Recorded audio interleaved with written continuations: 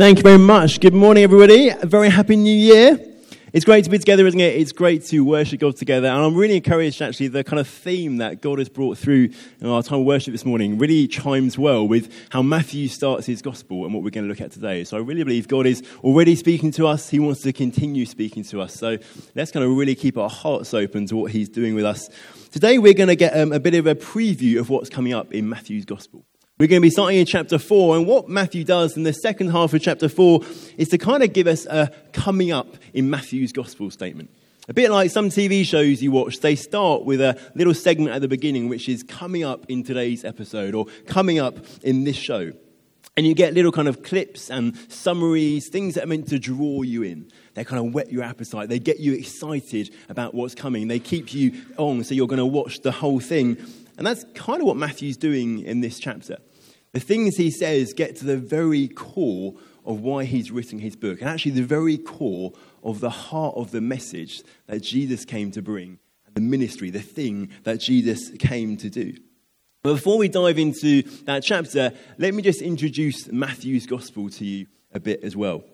So Matthew is one of 4 accounts we have in the Bible, in the New Testament, that's the second part of the Bible, of the life and the death and the resurrection of Jesus. And they're all called Gospels because the word gospel means good news. Because what these books are telling us about is the good news of what God has done in sending Jesus. And the good news that Jesus, as we'll see today, proclaims in those books. And this particular gospel was probably written by Matthew the Apostle, hence the title Matthew's Gospel, who was a tax collector who then followed Jesus and became one of the 12 disciples or 12 apostles. So the 12 men whom Jesus gathered close to him, who travelled with him for a number of years, learnt from him, and then whom he commissioned to go and get the church kind of established after Jesus, had gone back to be with God the Father. That's been the kind of consistent view pretty much throughout all of church history, that Matthew's the author of this book. And there are some kind of little hints in the book, so even though it doesn't explicitly say it's written by him, there are hints in there which make that quite likely.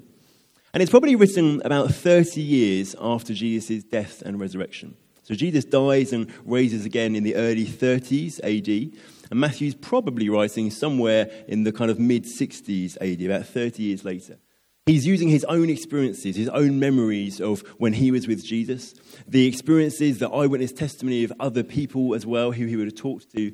And probably by the time he's writing, he's probably also got in front of him some written sources of what was going on, people's memories of Jesus from the time. And the key reason why he's written this account, and actually the key reason why all the Gospels are written, is to tell us who Jesus is. The first question you ask when you're reading the Gospel is, what does this tell me about who Jesus is? That's why they've been written, to help us understand who he is and what he's come to do. But then they also help us understand, how do we today, right now, respond to who Jesus is and what Jesus came to do. And so as we go through this series, we're going to be looking at different parts of Matthew, and we're going to focus a little bit on one of his distinctives. One of the things that Matthew really wants us to understand about Jesus is that Jesus is a teacher. So Matthew records lots of Jesus' teaching, and he actually groups together bulks of Jesus' teaching into 5 kind of speeches interspersed throughout the gospel. And these 5 speeches have different themes. So the most famous one is the Sermon on the Mount. It's all about how do you live as a faithful follower of Jesus. But there are other speeches about mission and about the future and about what the kingdom of heaven really looks like. And across the next few months, as we do this series, we're going to particularly focus in on Jesus' teaching. Not solely, we'll look at some of what he does as well. But that's going to be the main bulk of what we look at. And while we do that, we also want to ask, how can what we're taught in Matthew's gospel help us as we seek to live out the vision that God has given us as a family, as King's Church? How does Matthew's gospel help us as we think about how do we build healthy church, and how do we bring the kingdom of God to Hastings and to Bexhill and to the wider kind of 1066 area? So there's some of the things that we're going to be drawing out over these months as we go through Matthew's gospel. But today, as I said, we're starting in chapter 4. We've got a Bible. You might want to turn there, starting in verse 12, where we get this preview, this coming up in Matthew's gospel section. And let me just set the scene before I read that to you. So far in Matthew's gospel, we've had the Christmas stories, the stories of Jesus' birth. And then we had the stories about 30 years later of John the Baptist arriving. John the Baptist comes as the kind of forerunner of Jesus, a guy who comes to prepare the way and prepare people's hearts for what Jesus was going to do. And in the chapter just before this, chapter 3, we've seen Jesus go and be baptized himself by John the Baptist. And then Jesus is led off into the wilderness where he's tempted for 40 days by the devil. And it's at that point that we pick up the story as Jesus starts his public ministry. So let's read a bit, starting in verse 12. Now when he heard that John had been arrested, he withdrew into Galilee.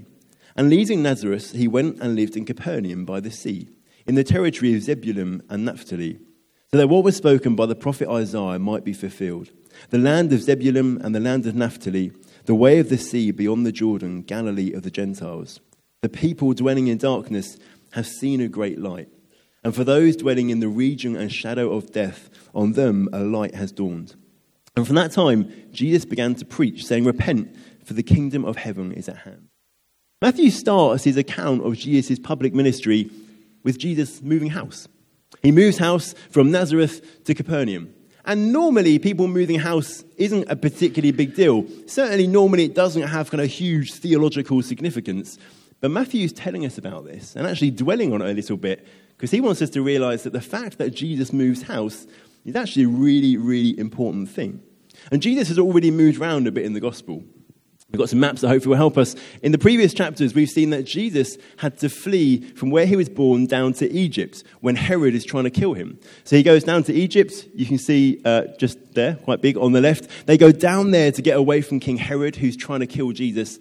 And then we're told that when that's gone, when Herod has died and it's safe to go back, Jesus and his family go back and they return to Galilee, which where it says Palestine, up there we go, is at the top there, in the top of Palestine. And they go to Nazareth, which you can see there on the left and the west, which is kind of in the hill country. But here, Matthew is telling us, there's a middle step. He then goes down to where you see it says the Jordan River. And that's where he's baptized by John the Baptist. And then he goes into the wilderness around the Jordan River to be tempted by the devil. And when he goes back, after John's been arrested, we're told, he goes back up to the north, to Galilee, but he doesn't go to Nazareth. He goes up to Capernaum, which you can see right there on the north coast of the Sea of Galilee. And we kind of read this and we think, well, so what? Matthew, why are you bothering to tell us there's all this moving around? Why is it important that Jesus ends up in Capernaum and starts his ministry in Capernaum? Well, Matthew describes Capernaum as being in the territory of Zebulun and Naphtali. Zebulun and Naphtali are the names of tribes in the Old Testament. And in the Old Testament, God's people are divided into these tribes, and each of the tribes has a patch of the promised land kind of allocated to them. So the really weird thing is that Matthew is using names for these places which haven't been used for hundreds of years. He's completely out of date. You can imagine people thinking, get with the times, Matthew. It's no longer called Zebulun and Naphtali. But actually, by doing that, Matthew's trying to get us to think back to those times. And to think about the Old Testament, to think about the backstory, he's trying to get us to see that this is really important. Then he explains to us that actually Jesus moving house fulfills a prophecy that was given 700 years earlier by a guy called Isaiah, one of the prophets, God's mouthpieces in the Old Testament. What happens in Isaiah chapters 7 to 9 is that we see that God's people are failing to trust God to protect them and failing to live his way. And therefore, God says that what's going to happen is that the Assyrians, this big nation, are going to come in and are going to invade them. They're going to come in and destroy their cities, cart a load of them off into slavery. And that would actually be an act of judgment kind of under the hands of God. And Isaiah 8 ends by telling us that when this happens, great darkness will come upon the land. And he's not saying that when the Assyrians invade and God acts in judgment, the sun will stop shining, it will literally be dark. He's saying that what will happen will be like this spiritual darkness entering the land. Because that's the land God's given them to. It's where they're living with God, but they're going to be taken away. It's all going to be knocked down. It's all going to be destroyed. They're separated from God. The darkness they're plunged into is a picture of the separation they receive from God. But then Isaiah continues in the next chapter, and this is where Matthew quotes from, to say that although that darkness will come, God will come and bring a light back. And that light, he mentions particularly, will come to Zebulun and Naphtali, which were the first areas that the Assyrians invaded. He's saying the light will come back and it will start in the very place where the darkness first entered the land. He's saying that though they've been separated from God, they've been plunged into this darkness because they've rebelled against him and because God has had to judge and cast them away, God will come and he will cause the light to dawn again. And the light will dawn in the very place that the darkness first entered. And so when Matthew remembers about the fact that Jesus moved from Nazareth to Capernaum, and when Matthew thinks Capernaum is in the land of Zebulun and Naphtali, and that's where Jesus starts his public ministry, he realizes this is really significant. He realizes that in Jesus, this prophecy is being fulfilled and God is coming to bring his light back into the darkness. God is coming to undo the damage done 700 years earlier. And actually, if you know your Bible story, he's coming to undo the damage done thousands of years earlier when darkness first entered God's perfect world, when Adam and Eve sinned in the Garden of Eden. And so Matthew quotes from this Isaiah 9 passage saying Jesus is the one who brings the light. And that Isaiah 9 passage is actually really famous if you read on. When you go on, the passage starts to talk about a child to be born, about a son to be given, one who will be called Wonderful, Counselor, Mighty God, Everlasting Father, the Prince of Peace. Matthew's trying to show us Jesus is that promised child. He's the Wonderful One. He's the Counselor. He's the Everlasting Father. He is the Mighty God. Jesus is God come to earth. Jesus is the God-man who was promised. And Isaiah 9 finishes by telling us that this child who will come, the mighty God child, will come and will rule on the throne of David with righteousness and justice forever. He's going to come and he's going to establish a kingdom that never ends, where there is always righteousness and justice, where everything is as it should be. Matthew's trying to help us see that Jesus' moving house fulfills his prophecy and shows that he is the one who brings the light of God, the God-man who comes to restore us back to God, bringing us into the light and to rule over that kingdom eternally. And so that's kind of the setting that Matthew gives us as we dive into the public ministry of Jesus. And then from the setting, Matthew moves on to give us a summary of the key message that Jesus came to bring. What was at the very, very heart of why he came and what he said to people. Verse 17, Matthew tells us, from that time, Jesus began to preach, saying, repent, for the kingdom of heaven is at hand. This is the key message of what Jesus is doing. And what he's doing is he's announcing. That word preaching means he came announcing. He came heralding. He came reporting. I like to think of it as a bit like a news reporter today. The job of a news reporter today should be to hear what's happened and then to announce that, to report that to other people. Jesus has arrived and something has happened and he comes to announce what that something is. And the something is that the kingdom of heaven, which is the same thing as the kingdom of God, it's Matthew's way of talking about the kingdom of God, has come near. And it's come near in the coming of Jesus. In the coming of Jesus, God has come to earth to reclaim his position as king over all. And this is the gospel. This is the good news that's at the heart of Jesus' message, at the heart of Christianity, at the very heart of the whole Bible story, is that Jesus comes to reclaim God's position as king. Often we think of the gospel as this kind of equation of we've sinned and done wrong, but Jesus died for us, which equals our forgiveness. But that's only a part of the gospel. At its core, the gospel is the fact that in Jesus, God has reclaimed his position as the sovereign king over all things. Jesus is that Isaiah 9 child who comes to establish this eternal, perfect kingdom. And that can be kind of a confusing thing because we think, well, surely God's already king. And God's always king. We think we might read in the Old Testament, in the Psalms, the book of worship songs in the Old Testament, it often talks about God being king over all creation. He's the creator. He's the one who sustains everything. He's the one who rules everything. Of course he's king, we think. And all of that is true. But the Bible also explains to us that there's a sense in our rebelling against God, in our turning away and failing to live his way, failing to follow him. actually we follow other things and other people as kings rather than God. We don't acknowledge his kingship. And also what's happened in that is that evil powers have got some sway in the world. So later in the New Testament, Paul the Apostle in Colossians will talk about the fact there's a domain or a dominion of darkness. There are powers which seek to kind of push against and work against God's kingdom, and that they're at work in the world around us. And the Old Testament shows us that humans fundamentally actually are incapable of living in submission to God as king because of the sin that dwells in our hearts. All of us have sinful hearts that are turned away from God, that are naturally inclined to rebel against him, and therefore we're unable to be faithful, loyal, obedient subjects to him. But Jesus comes to deal with that problem of sin.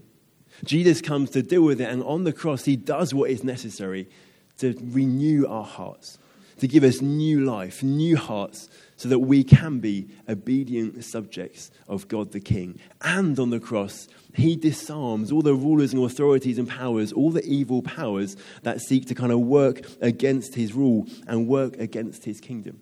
And that's exactly what the Jews, the people descended from God's Old Testament people in God's day, were waiting for. They were waiting for, when is God going to reclaim his position as king?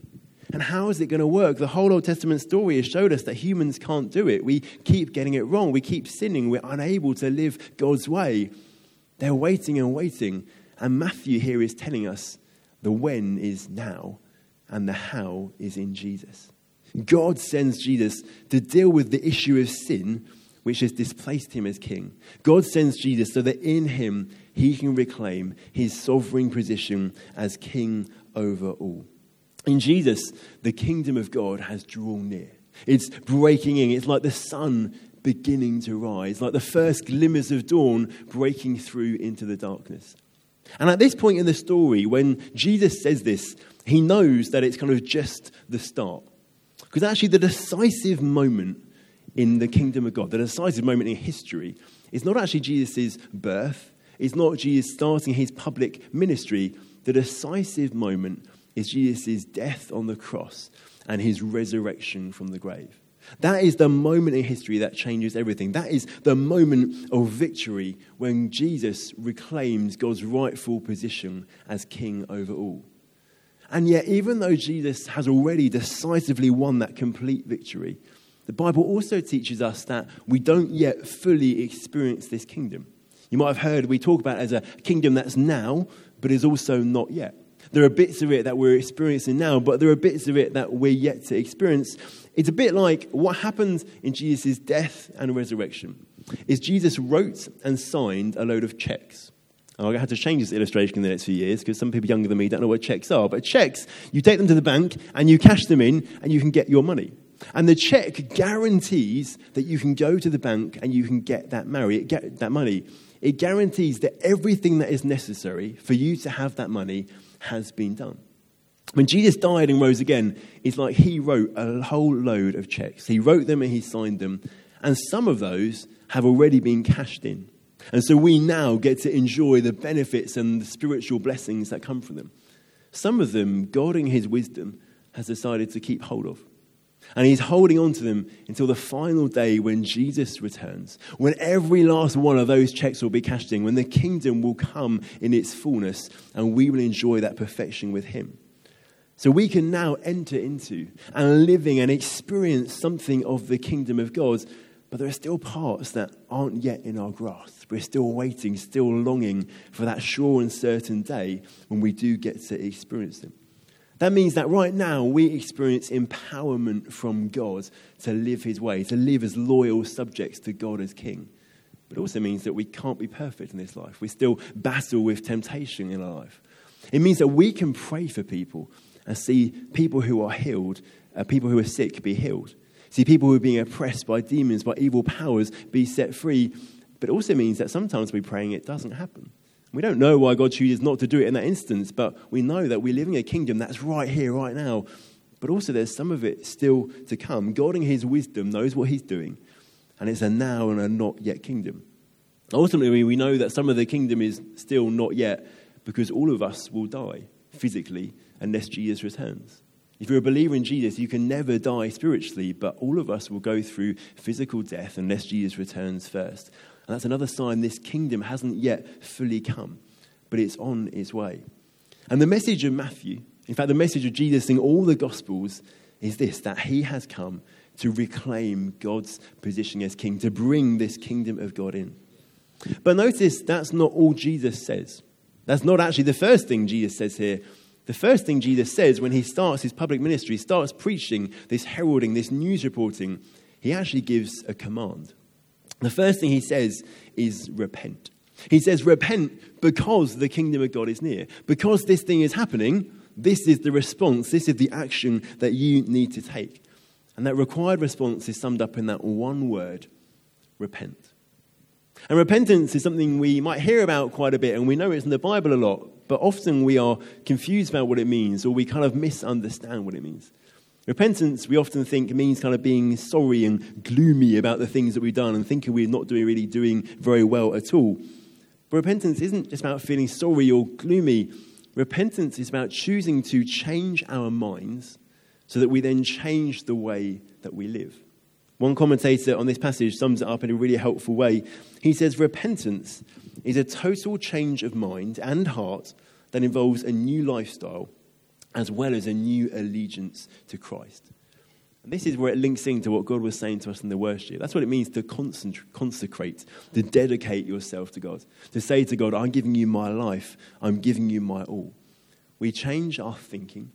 We change our heart so our lifestyle, the way that we live, falls into line with that.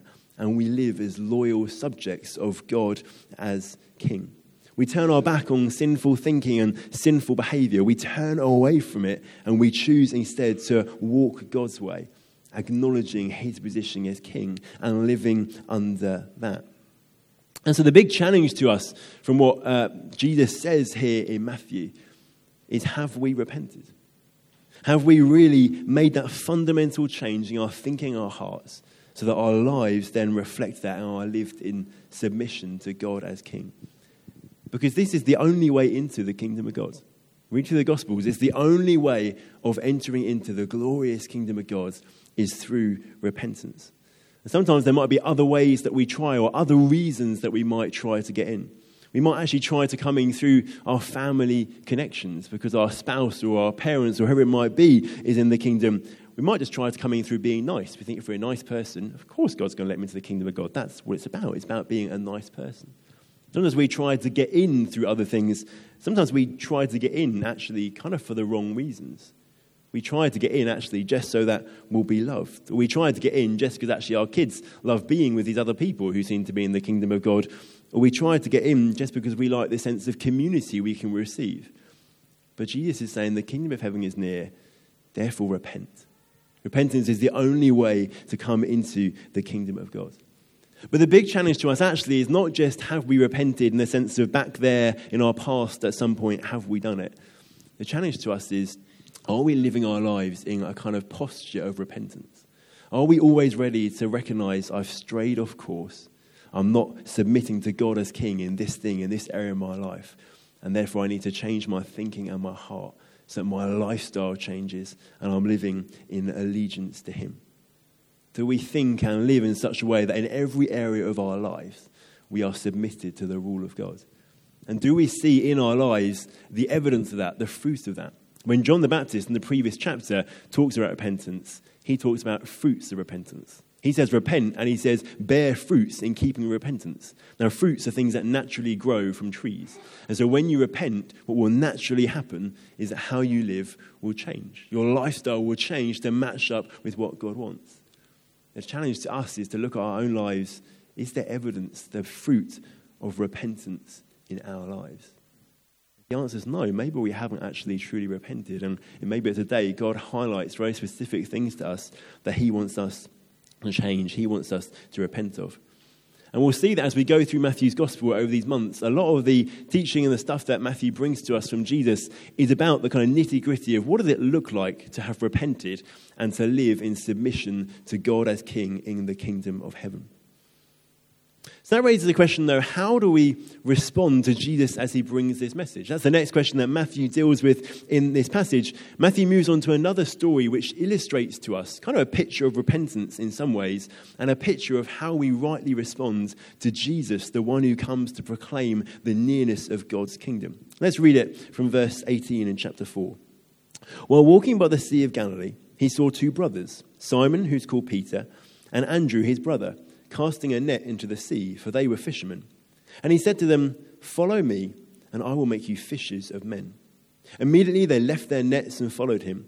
And going on from there, he saw two other brothers, James the son of Zebedee, and John his brother, in the boat with Zebedee their father, mending their nets, and he called them.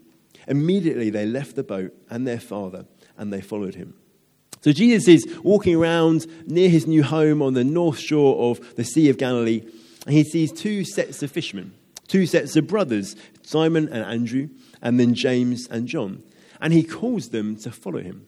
And in the ancient world, the idea of following someone to kind of learn from them isn't unusual. People followed rabbis, Jewish leaders. People followed Greek philosophers around.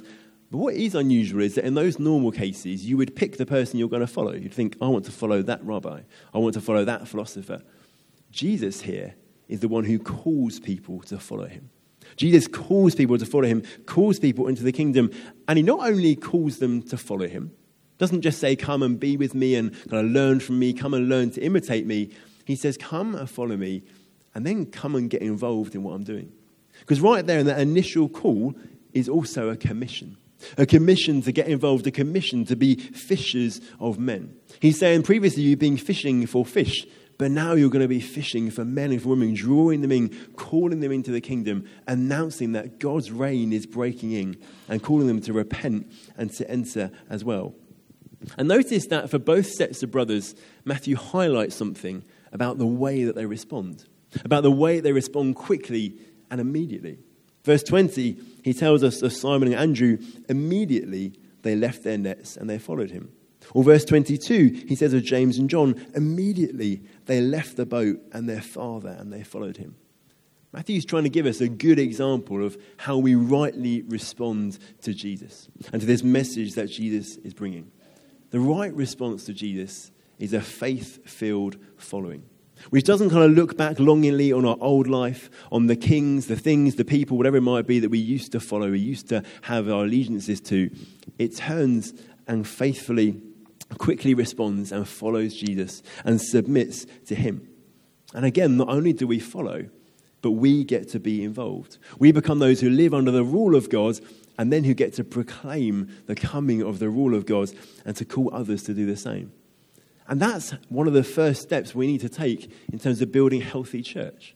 A healthy church is made up of healthy disciples, healthy followers of Jesus. And to be a healthy follower of Jesus is to be someone who gladly and willingly gives up our old lives, gives up our old allegiances, and chooses to follow Jesus, to live in submission to him, to become like him, and then to call others as well to come and join us on that journey.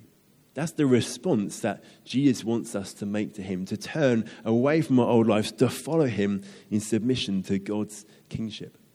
And then the final thing that Matthew gives us in this little collection of stories is he gives us a kind of summary of what Jesus is going to go on to do. This is the key part of this coming up in Matthew's gospel. His summary of what's going to be the main chunk now of Matthew's gospel.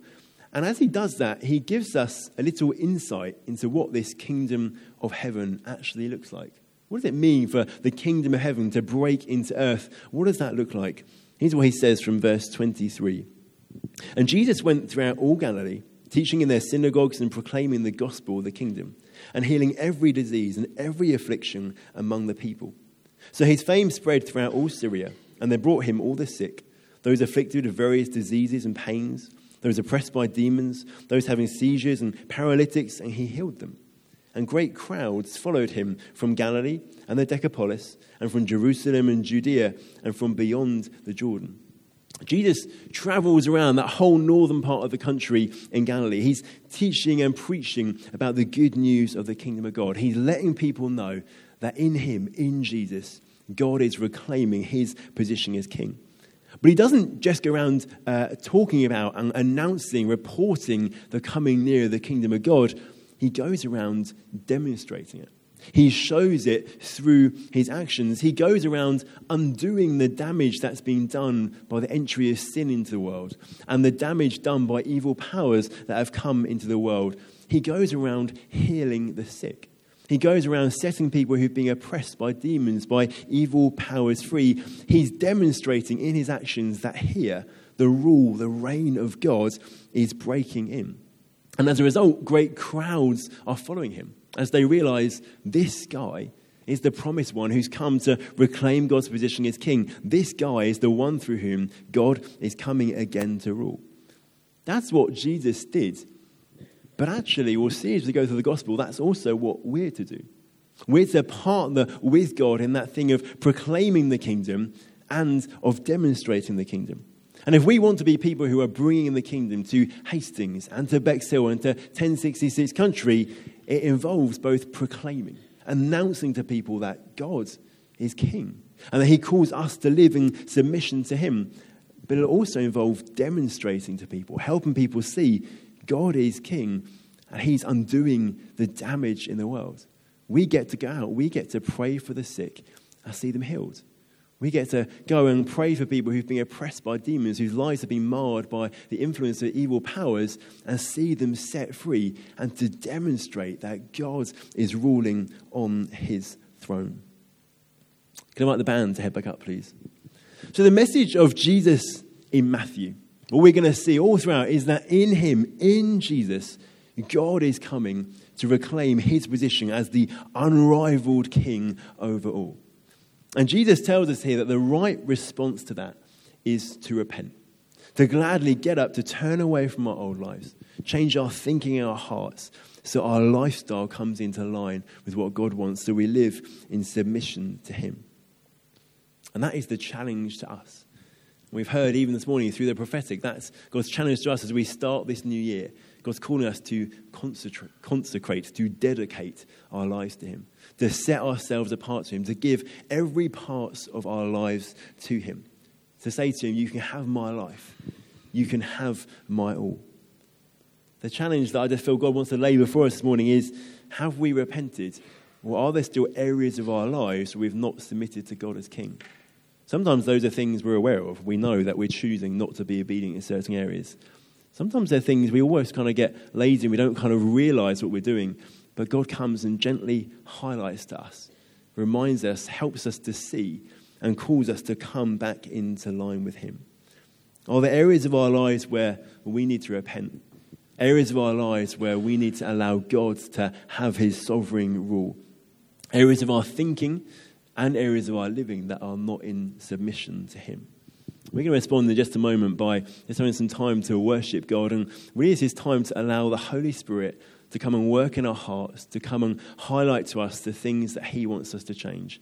And I'm in faith that God's going to come and speak to many of us really clearly this morning. It might be, as I say, it might be things you've kind of just got so immune to, you're not aware of them.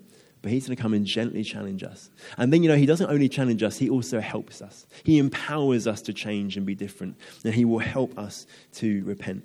And if there's something specific this morning that you feel God challenges you on, that you need to repent of, let me encourage you to share that with a trusted friend or share that with someone in your Connect group. Connect group's a meeting this week, so it's a great opportunity to kind of follow up on this. Maybe pray together, talk together, and you can walk together as you seek to change your thinking, your heart, and to bring your living into line with what God wants. Can I ask you, willing and able to stand with me? I'm going to pray for us that the Holy Spirit would help us as we seek to respond to and repent. And the guys will lead us, so we give some time to do business with God. Father God, we thank you so much that you sent Jesus and that in Jesus you have reclaimed your position as the unrivaled King over all. Jesus, thank you for willingly coming, for following the Father's plan, for living, for dying, for being resurrected for us, to become the one who reclaims God's position as king. And we say that we acknowledge that you are king over all. And we want to come into line with that. We want to respond rightly. We want to repent. We say where there are areas of our lives where we're not living in submission to you, we want to turn away and turn towards you and submit to you. And so I was right now, Holy Spirit, would you come and would you move all across this room? I pray every heart, would you come and reveal to us the areas of our lives where we're not living in submission to you. The things we're aware of, the things we're not aware of. Come, I pray, with your gentle prompting. Help us to see where we need to change. And then, Holy Spirit, I pray, give us the strength and the power and the courage to make those choices and to change our thinking, our hearts, and then to have our lives changed in response. Holy Spirit, we say, with you come and do your work. We want to consecrate ourselves to you. We want to be totally and utterly set apart and dedicated to you. We acknowledge your kingship and we choose to live under it. We ask right now, Holy Spirit, come and help us to do that as we worship you now. Amen.